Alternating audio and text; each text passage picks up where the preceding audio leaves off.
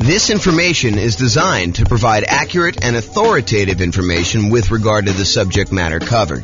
It is offered with the understanding that the presenters are not engaged in rendering legal, accounting, or other professional services. If legal advice or other expert advice is required, the services of a competent professional should be sought.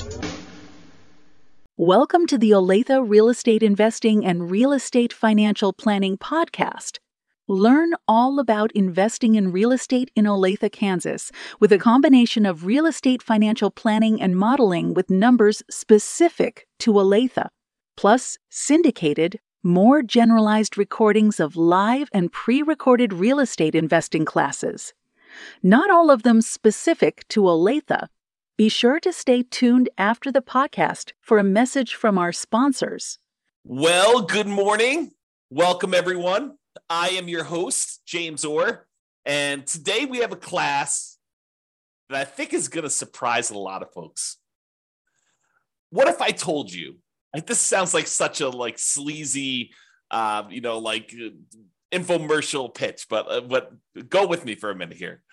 What if I told you I could save you, on average, 4 years off of financial independence, 4 years of working at a job that you don't like, and have you be able to be financially independent 4 years earlier? Or what if I told you it was 7 years on median? And what if I told you, because everyone's all crazy worried and paranoid right now, we've seen interest rates rise over the last, year and a half or so, whatever it's been. They went from all-time lows. How quickly we forget that they're all-time lows, not just, lows, but how quickly we went from all-time lows to not even all-time highs. Just more reasonable ranges for mortgage interest rates, kind of in the middle range of what we would see normally. What if I told you that I could help you avoid having to deal with higher interest rates completely? Well, that is what today's class is all about. The class is called, Is It Better to Nomad, do the Nomad real estate investing strategy, which we'll talk about here, or buy rentals for cash? If you buy rentals for cash, you don't have to deal with mortgage interest rates at all. So today, what we're going to do, if I can get the screen to go, we're going to look at me doing modeling for over 300 U.S. cities.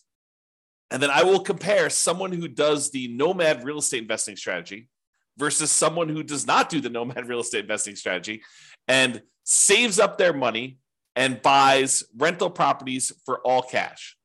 They ignore whatever is going on with interest rates. And I know that you're thinking to yourself, James, that would take forever. It takes me long enough to save up for my 5% down payment to buy my next Nomad property. To save up 100%, to save up, whatever it's going to be, $500,000, depending on the market, in order to buy a rental property all cash, that is going to take forever. There's no way that's going to be faster to getting me to financial independence than doing this Nomad strategy and acquiring, 10 properties for 50% of the down payments, because, 5% times 10 is 50% if I'm doing my math right. So in the same time I could save up for half of a full property, I'm able to buy 10 Nomad properties. There's no way that buying a property free and clear, all cash, saving up that money is going to get me there faster. And won't you be surprised? That's what we're going to see today. It's going to be awesome. So I modeled this in over 300 U.S. cities. And here's what we're going to be comparing. In both scenarios, I've made the assumption, and before I even go into this comparison here, I will tell you that assumptions matter. And if we change one little thing, for example, I'm about to tell you that everybody is buying an owner-occupant property first. So they're all buying a property to move into at 5% down. They're going to live there, and they're going to, depending on whether it's doing the Nomad strategy or they're buying the rentals, they're either going to live there forever or they're going to live there until they buy their next property. However, what I'm going to point out to you is if we change any assumption, if we say, look, they're not going to buy an owner-occupant property first. They're going to rent, as an example, although it's hard to rent when you're doing Nomad, but they're going to rent the property. That would change some of our assumptions. If we see properties appreciate faster or slower than what we've assumed, that will change things. If we see interest rates go up or down, that will change things. So this is a very static set of assumptions, and I'll let you see all the assumptions I have. I'll give you a link to do that But in both scenarios, getting back to the actual meat of the presentation, in both scenarios, they're going to be buying an owner-occupant property first. They're going to be buying a property, so they're save up until they have 5% down. Then they're going to buy an owner-occupant property. They're going to live there, and they're going to either stay there forever, or if they're doing the Nomad strategy, they're going to use that to kind of bounce into the next property. Okay, so in both cases, though, whether they're buying rentals all cash or they're doing Nomad, they're both buying an owner-occupant property, moving in there first. With the Nomad strategy is someone basically buying a property, moving into the property, living there for at least a year, then converting the previous property to a rental, moving into the next property with 5% down or 3% down. In this case, we're doing 5%, but moving in there with some low down payment, owner-occupant loan, living there for a year, then converting that one to a rental and repeating the process until they have as many rentals as they desire. Okay, so with the Nomad strategy, I'm specifically saying they're saving up until they could buy 5% down owner-occupant properties. They're going to live in that property for at least a year and until they've saved up to buy the next property, because sometimes that's more than a year. It might take them more than a year to save up 5%. And we acknowledge that. We plan for that. We model that in our analysis. And then they repeat that until they have up to 10 properties total, 9 rentals, and then 1 that they're living in. The last one that they purchase, it also happens to be the most expensive property that they purchase because property values are going up over time, is also the last one to be paid off. So that's the last property to become free and clear, because the other properties they paid off, they're all on 30-year mortgages. They pay off after 30 years. The last one they bought is at least 10 years later. And so that one pays off after year 40. Okay. They buy the next property when they've saved enough for down payment, plus closing costs, plus 6 months of reserves for personal expenses, plus 6 months of reserves on any properties they already own to that point, and the property they're about to buy. And they can qualify for the loan based on a 45% debt to income ratio. So they have to be able to qualify. We're not just saying, you could buy a property and not qualify you. And you need to have the down payment, you need to have the closing costs, you need to have the reserves. The only thing more conservative I probably could have done is to say you need to have any negative cash flow saved up, which we're not going to go over here, but that is probably a more conservative thing for us to do. Okay. So that's what the Nomad people are doing. The buying rentals for cash people, they're going to buy an owner-occupant property. They're going to move in there. They're going to live there forever. Then they're going to save up until they buy properties for all cash with closing costs and reserves. They're not getting any loans at all except for their initial owner-occupant purchase where they move in. And they're going to buy up to 9 rentals this way. Although I will tell you, because you have free and clear properties and the cash flow on a free and clear property is so much better than buying a property with little down or even regular 20%, 25% down, you need a lot fewer of these in order to qualify to be financially independent. Okay. If you want to see my detailed modeling of all this stuff and be able to kind of mouse over on the charts and see my assumptions and drill down to stuff or see any updates, because if I change any of the numbers, those numbers will change. You can go to the link on the page. I'll put that in the show notes if you're listening to this on the podcast as well. That way you can click through and watch it. Okay. So one of the things we're going to measure is how long it takes them to be financially independent. The other thing we're going to measure is what their net worth is at year 40. So we're going to arbitrarily pick year 40 and say at year 40, what's their net worth? And also how many months or years it takes for them to be financially independent. And so I should probably define for you what financially independent means to me so that you understand what the math is. So they're financially independent when the income from their investments exceeds their expenses. And each city has its own expenses. If you live in a more expensive city, you make more money, so your savings rate is higher. I mean, the dollar amount you're saving, it changes based on what city you're in. Still the same percentage. But then the amount of money you make in different markets changes because the prices of properties in those markets change as well. So in order for you to be financially independent, though, you need to overcome whatever that income is. You need to replace the income you were making in that city. So more expensive markets, they may make more money, but they also have a higher threshold, a higher bar in order to be financially independent. Okay, so in order to replace that income, it needs to come from these 5 sources. So there's 5 ones that we're really not doing anything with in this particular modeling, but do come into play. So any passive income from Social Security, any passive income from any annuities that they might buy, and any passive income from any pensions. We're not doing any modeling with that. We're really primarily focused in on 2 sources of income for the modeling that we're doing, but those other 3 would normally count in order to see if somebody were financially independent. The 2 that we're primarily focusing on is the net positive cash flow from any rental properties. So you take all the income they're getting from their rental properties and you subtract out all the expenses they have on that property, vacancy, principal and interest payments from their mortgage if they have one. Some of these guys are buying free and clear. Any property taxes. If they have PMI, which they will if they're buying 5% down, they have PMI payments until that drops off. Any property insurance payments they're making on that, any maintenance on the properties, and any property management, although they're managing the properties themselves in this particular modeling. Okay, so any net positive cash flow, all the income minus all the expenses. And in addition to that, if they have extra money left over, if they basically have money sitting in a stock market account earning, whatever the stock market account is earning, they take that amount of money and they multiply that by what we refer to as a safe withdrawal rate. The most common one, and I think the one we're using in this case is probably 4%.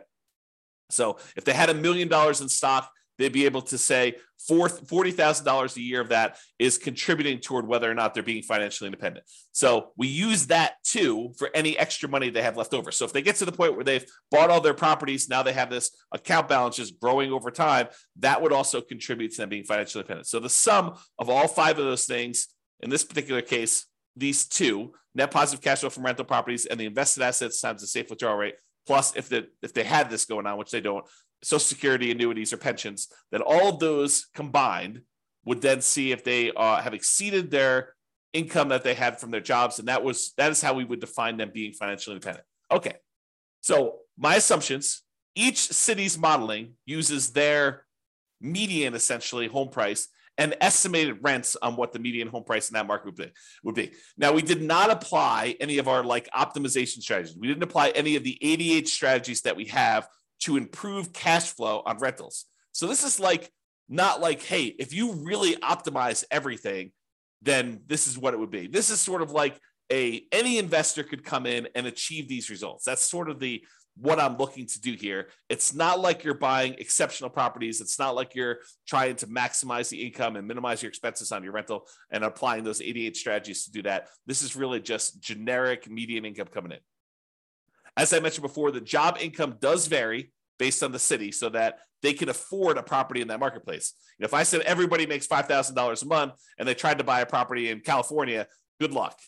They would never buy a property because they never qualify with that 45% debt to income. So I had to adjust incomes when I modeled different markets to say, look, someone in California obviously makes more than someone in, I don't know, let's say Mobile, Alabama, which has a lower price property than California does.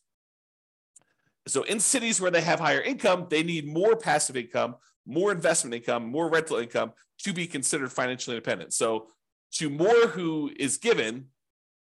those who more is given, more is expected in order for them to be financially independent. It's another way of thinking about that. We do start everybody with just enough for a down payment to buy a 5% down owner-occupant property with closing costs. So about 7% of the property prices in that market. I set a threshold at the bottom to be at least 10K, which I'm not even sure anyone hits the minimum. But they are buying an owner-occupant property in both scenarios, whether they're doing Nomad or whether they're buying all cash. Now realize though, with Nomad, they keep moving out of it into their next owner-occupant property. When they're buying properties for cash, they live in that first property forever. And this may actually come into play because if they actually pay off their owner-occupant property, the amount that they need in expenses actually goes down. And so the amount that they need to be considered financially independent actually goes down because they no longer need to have that mortgage payment in order to be considered financially independent, which is interesting and may come into play because with the Nomad one, that's 10 years later at least, right? Once they bought their last owner-occupant property. With the buying properties for cash, they bought that property early on, and so that property gets paid off after 30 years. Interest rates. Here's my assumptions for interest rates. When buying an owner-occupant property, we're assuming they're getting a 6.5% owner-occupant interest rate with 5% down.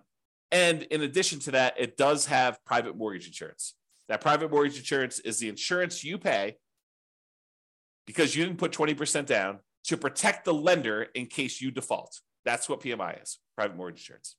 Now, if they were buying rentals, which they're not, right? They're buying owner-occupant properties, but if they were buying rentals and they're paying cash for the other strategy, the rental interest rate I've made the assumption would be 7% for non-owner-occupant, 20% down, and that would not have PMI because you're putting 20% down in that case. But again, we're not using that number because they're buying properties for cash. Okay. I also assume that they're earning 7% per year in the stock market as their rate of return there. And I modeled this out for 100 years. I used to model it out for shorter, but I started doing 100 because sometimes they'd be financially independent right after I stopped my modeling. And I was like, look, we'll just do 100 years and see what it looks like for all those. If you want to see my assumptions for any of these, go to realestatefinancialplanner.com/model, MODEL, and you'll be able to see like every different city, a whole bunch of analysis for like all the cities at once. But then you can drill down into any given city and see what my actual modeling is for that particular case, whether they're doing Nomad or buying properties for cash or whatever they're doing there. All right, so here we go. This is it. When do they achieve financial independence? So there's 305 cities that I did this modeling for, 305 different US cities.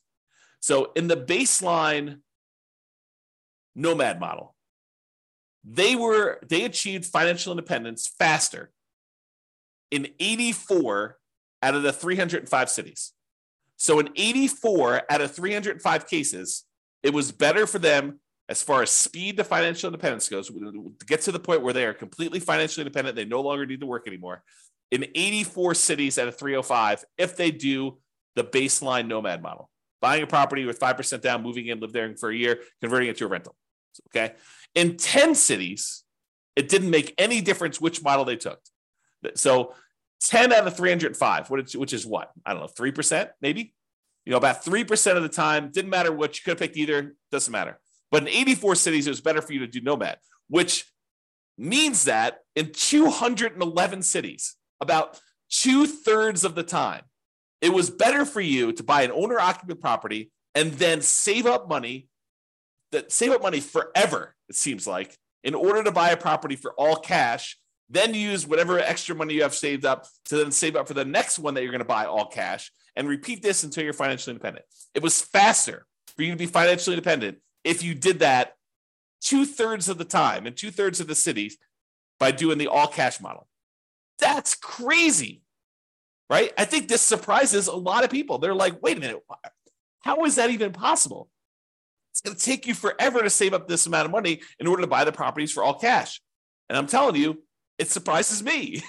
But the challenge is this, right? Like, I think a lot of folks, they assume maximize leverage, get into the deal as quickly as you can, get onto the property so that you kind of let your properties appreciate with you.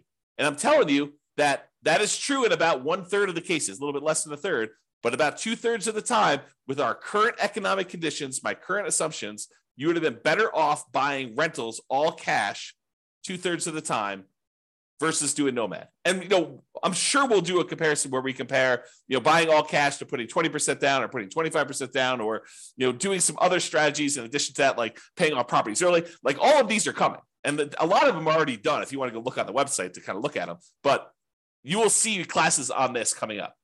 And we'll see like just how big of a difference doing things like paying off properties, paying off the owner-occupant property, paying off my rental properties, paying off my rental properties with cash flow, paying off my rental properties or only when I have enough to pay them off in full. Like, there's all these differences that are going to come into play, and we're going to see how that plays out. And as the market conditions change, as interest rates go up and down, and maybe the stock market rates of return vary a little bit, or the prices of properties in different markets change, we can adjust all those and rerun them. So 6 months from now, we may have different analysis using slightly different numbers. If rates go up to 10% or they go back down to 3%, we'll rerun them and you can see. Okay. All right. So shocking, but 211 cities, it's better to do the owner occupant than to buy up to nine properties, all cash, than it is to do Nomad, which is 84 cities. And here is the distribution of when they actually end up being financially independent. It looks like there's a lot of clusters right around here when they pay off their first property. So for a lot of these situations, there's a lot of them that become financially independent when they were otherwise buying properties for cash when they pay off their owner-occupant property completely, right? Because that happens after 30 years. And so right after this 360-month period, there's a big bump of a whole bunch of them becoming financially independent. And you don't see that for those doing Nomad, because that happens at least after month 480, sometimes even longer. Yeah, but you can see this distribution. And there are some cases where it took a long time for them paying all cash for properties, and there are more of these baseline Nomad ones that have done that. Okay, so it's not like universally better, but 2/3 of the time it's better. Okay, this is a chart showing you. This answers the question of, so is it the more expensive markets where this is the case, or is it the less expensive markets? And I will tell you that it looks like sometimes when you're buying properties in more expensive markets, it tends to be better to do them all cash, which is surprising for me, at least. I don't know, probably for you too. But it's not universally true. It's not like, hey, on the low end, it's always better to do Nomad. On the low end, sometimes it's better to do Nomad. Sometimes it's better to pay all cash. But for the higher end, it seems like most of the dots, which represents each city, most of the dots show you that it's better. It's green when you do the 9 properties all cash as prices get higher. Now, this is an exception. This one's about $1 million, a little bit less than $1 million property prices in that marketplace. And in that case, it's better to actually have done Nomad. But a lot of times it's better, like these green dots over here, as properties get more expensive, it shows you that. Okay. The other thing I'll point out is sometimes it's a lot better. Like over here, it's a lot of months better to have done all cash than it is to have done Nomad because you can see the distance from this 0 shows you how much faster it is. And so sometimes it's just a little bit faster when they're really close to 0, either side of the line. And sometimes it's a lot faster. Like this is over 100 months faster, which is like what, 8 years, 9 years, 9 times 12, it's in months. So this is about, 8 or 9 years or so faster.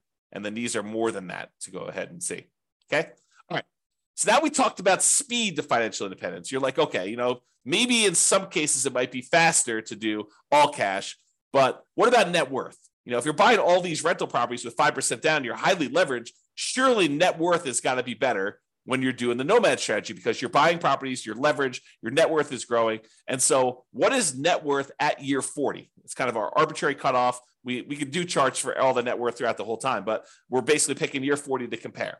And I will tell you, in 245 of the cities, out of 305, 245 out of 305, which I think is about 80%. I'll ballpark in that. I could be wrong on that, but I think it's about 80%. 80% of the time, your net worth is higher if you did the Nomad strategy. So 80% of the time, you'd have a higher net worth if you did the Nomad strategy. 47 cities out of 305, you would have a higher net worth if you did the all cash model. And in 13 cities, it didn't matter at all. Okay. So realize that we're kind of splitting our goals here. If you want to be financially independent fastest, the majority of the time, it's better to do the all cash ones. If you want to have the highest net worth, it might be better for you to do Nomad. Crazy. You have to make a decision. Do I want FI or do I want highest net worth? And sometimes it's a combination of those, right? Sometimes you're willing to do a little bit of each. Maybe you don't, not that we did this today, but maybe you don't save up until you have all cash. Maybe you save up until you buy the property with 50% down. And we can see what that would look like if we decide to model that in the future. All right, here's the net worth difference. When you do the ones where it's all cash, those tend to be relatively small differences in net worth. So where that is the winner, it's not like you have massively higher net worth. It is relatively small amounts of more net worth when you do it that way. When you do the Nomad model, sometimes it's significantly higher net worth, like tens of millions of dollars better. Okay. So just realize that when you do Nomad, sometimes Nomad is way, way better. Not always, but sometimes it's way, way better. When you do the ones where you buy all cash, sometimes the net worth difference is really small. Most of the time, it's really small. And if you look at the ones where it's a difference based on price, it looks like the higher price you go, the more likely you are that there's no difference at all. All these gray dots are right at the point where there's no difference in net worth. Okay, so that's what tends to happen as prices increase. All right, in a couple cases where you're doing the Nomad strategy and you're only putting 5% down and we're only making sure that you have 6 months of reserves and we're not optimizing for cash flow at all by using any of the 88 strategies, and you're buying basically median properties with what rent would be on those median properties, in those cases, we've seen 9 cities, 9 of the 305, where you actually run out of money at least at one point or more when you're doing the Nomad strategy. Now, we could solve this problem, right? We could decide, hey, look, we're about to buy a property. It's going to have some negative cash flow because we're only putting 5% down in that particular marketplace. We could set aside the negative cash flow that we would need before we buy the property, be more conservative. And in that case, you are not likely to run out of money at all. Or you decide to go buy slightly better properties or buy down the interest rate or, wait until or do something to improve your cash flow, like, do a short-term rental instead of doing a traditional long-term rental or whatever you could do in order to improve that. There are strategies we could do, but there were 9 cities with our really basic modeling to show that you ran out of money if you did Nomad. If you did the all cash model, you never ran out of money. It's less risky. When you don't get loans and you're not leveraged at all, the chance of you having negative cash flow is almost zero. If you're buying a rental property and you're paying all cash, there's no mortgage. And the mortgage typically is a very large expense on that. So there's no negative cash flow on any of those. Okay. All right. And you can see that it tends to be the higher price properties that tend to be the ones that ran out of money. So definitely over $1 million, except for a couple here around 500,000. There are like maybe 2 that were under 500,000. The rest of these were, $1 million properties or more. Those are the ones that tended to be the ones that ran out of money. All right, now here's the summary. And this summarizes, like net worth and how much they were short and the number of properties that they bought and how long it took them to achieve financial independence, plus 6 different measures of risk. Okay. And so I did both the median of all of these for all the cities, and then I do the average. So on median is when you take all the different numbers. So let's say we're talking about net worth at year 40. So you take the lowest net worth at year 40 and you take the highest net worth at year 40. The median is the middlemost number from that list sorted highest to lowest. Okay. And so the median net worth of someone doing the Nomad strategy is about $8.2 million 40 years in the future. If you want to know what that is, sort of like today's dollars, if you divide by 3, you'll get a rough idea. So it's like, 2.6, 2.7, somewhere around there, is about what the net worth would be in today's dollars, if you think about that. Okay. So that's for someone doing Nomad. $8.2 million is what it is in the non-inflation adjusted back to today. So what was it if you bought the properties all cash? Well, it was 6.8, a difference of $1.4 million.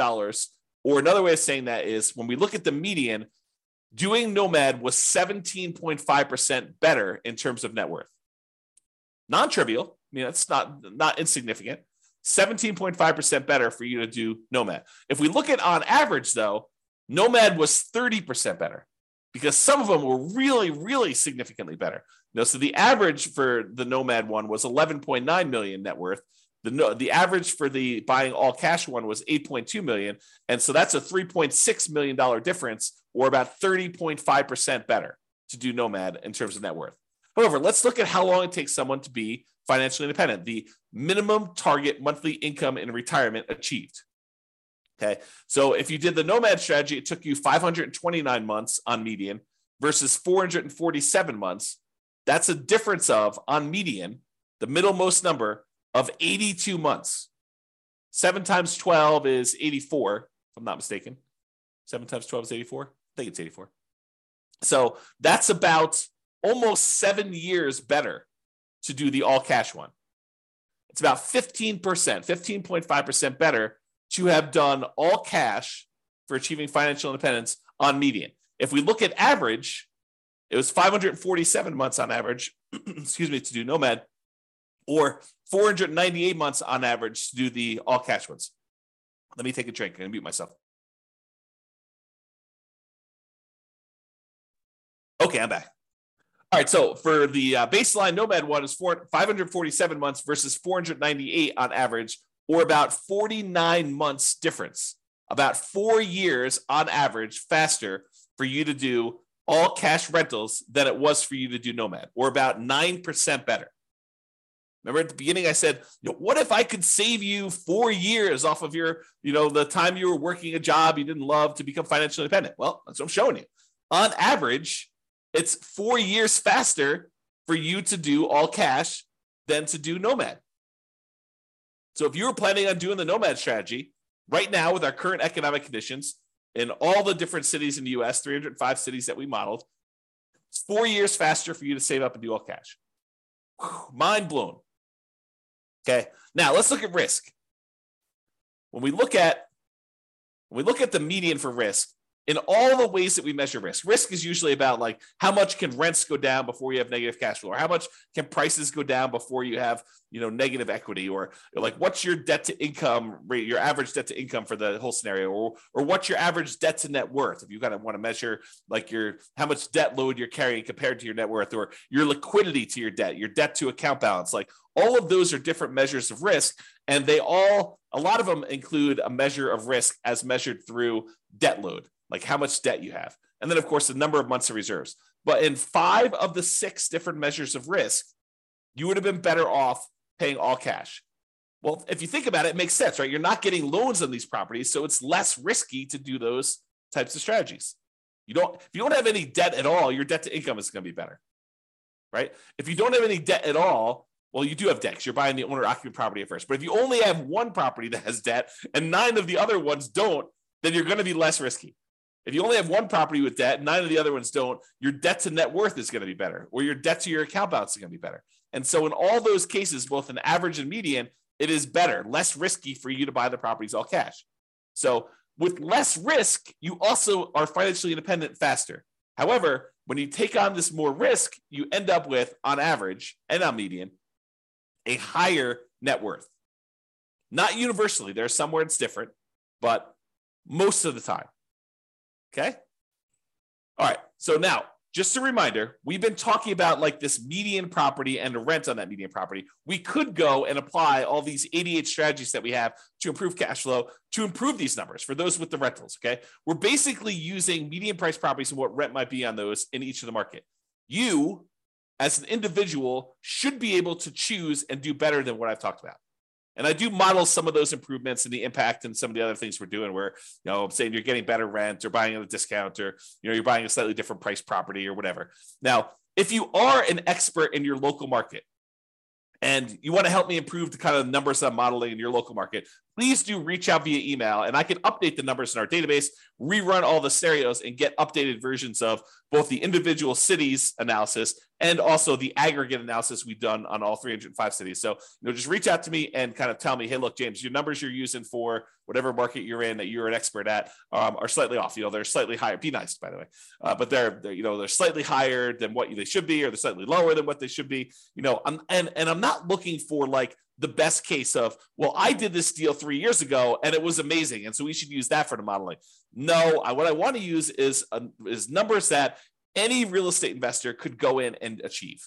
I don't want to set this bar and say, the top 5% of investors in that market who are just like destroying it, they're crushing it, they're doing like most amazing that they possibly can. I don't want to use those numbers because it's unrealistic for others to achieve that. So I want to use the numbers that any real estate investor that goes into that market could use and realistically achieve. But if you want to come help me and do those numbers, great, let's do those. Let's improve the numbers. We'll do the analysis again for all the different models we've done for your city. And then it'll also update automatically and all the aggregate stuff. So if you are, reach out and do that. Now, when you're doing the Nomad strategy, where you're buying a property 5% down, you're moving into the property, you're living there for at least a year, you must be buying properties in that local market. But when we're buying properties all cash, or we're buying properties even with 20% down or 25% down or 15% down, non-owner occupant investment properties, and we're not moving into them, we technically don't need to be buying in those same marketplaces, right? If you live in a really expensive market where the economics of buying rentals are really hard to make work, like you're buying properties where the rent is really low compared to what the price is, and you can't make them cash flow, you don't have to buy in that same market where you live. You could say, why don't I go to another market that has better cash flow economics and buy those properties elsewhere? So if you're doing Nomad, you have to, by definition, do it in your local market, unless you're willing to move markets, and then you're not doing it in that market anyway. But if you're doing it in your local market because you're doing Nomad, you have to be buying properties because you're moving in and living there. If you're doing any other strategy where you're buying investment properties, non-owner occupant properties, all cash, 20% down, 25% down, 15% down, 50% down, 75% down, doesn't really matter. You can buy in better markets and improve your cash flow. So it should be better than what we're even showing. Okay. So I just wanted to point that out as an obvious point, but hopefully it's obvious to you. All right. So in conclusion, in our current market conditions, current price, current interest rates, current rents in 305 US markets, using what I would consider to be less than ideal median price to rent properties, buying properties all cash, tends to outperform the Nomad strategy for speed to financial independence and lowering of risk. However, you tend to have a higher net worth when you do the Nomad strategy. So your standard of living, another way of saying this is your standard of living in retirement will probably be higher when you do the Nomad strategy. The market does matter though. In some markets, it's better to buy all cash, and in others, it's better to Nomad. Generally, getting loans, especially 5% down, high loan to value, tends to be riskier whenever we measure risk with debt. So it's best if you look at your specific market and apply as many of the 88 cash flow improving strategies as practically possible to improve on your own implementation. And you can go to realestateFinancialPlanner.com/model to drill down into your own city and see this. That's all I got. Hope you enjoyed it. Hope my kind of like sleazy sales pitch of what if I could show you a way to not be working for 4 more years? I mean, I do feel that's true, but I also feel like it just sounds sleazy, right? So I hope, though, that motivated you and you were intrigued, as I was, with this particular modeling of the real estate investing stuff. So this has been James Orr. Have a great day, everybody. Bye-bye for now. With home prices up, mortgage interest rates up, and rents up but not quite enough to counteract the higher prices and interest rates, cash flow on rental properties in Olathe is harder than ever. Book a call with the Real Estate Financial Planner to apply our proprietary 88 strategies to improve cash flow on your rentals. See the show notes for a link to schedule your call and improve your cash flow today. If you're a real estate agent, lender, or professional in Olathe that wants to help our real estate investor listeners, consider reaching out to learn about collaboration opportunities with this podcast. We'd love to add more value to our listeners by having you assist our investors buy, sell, and finance their real estate investments. See the show notes to schedule a call to discuss collaboration opportunities.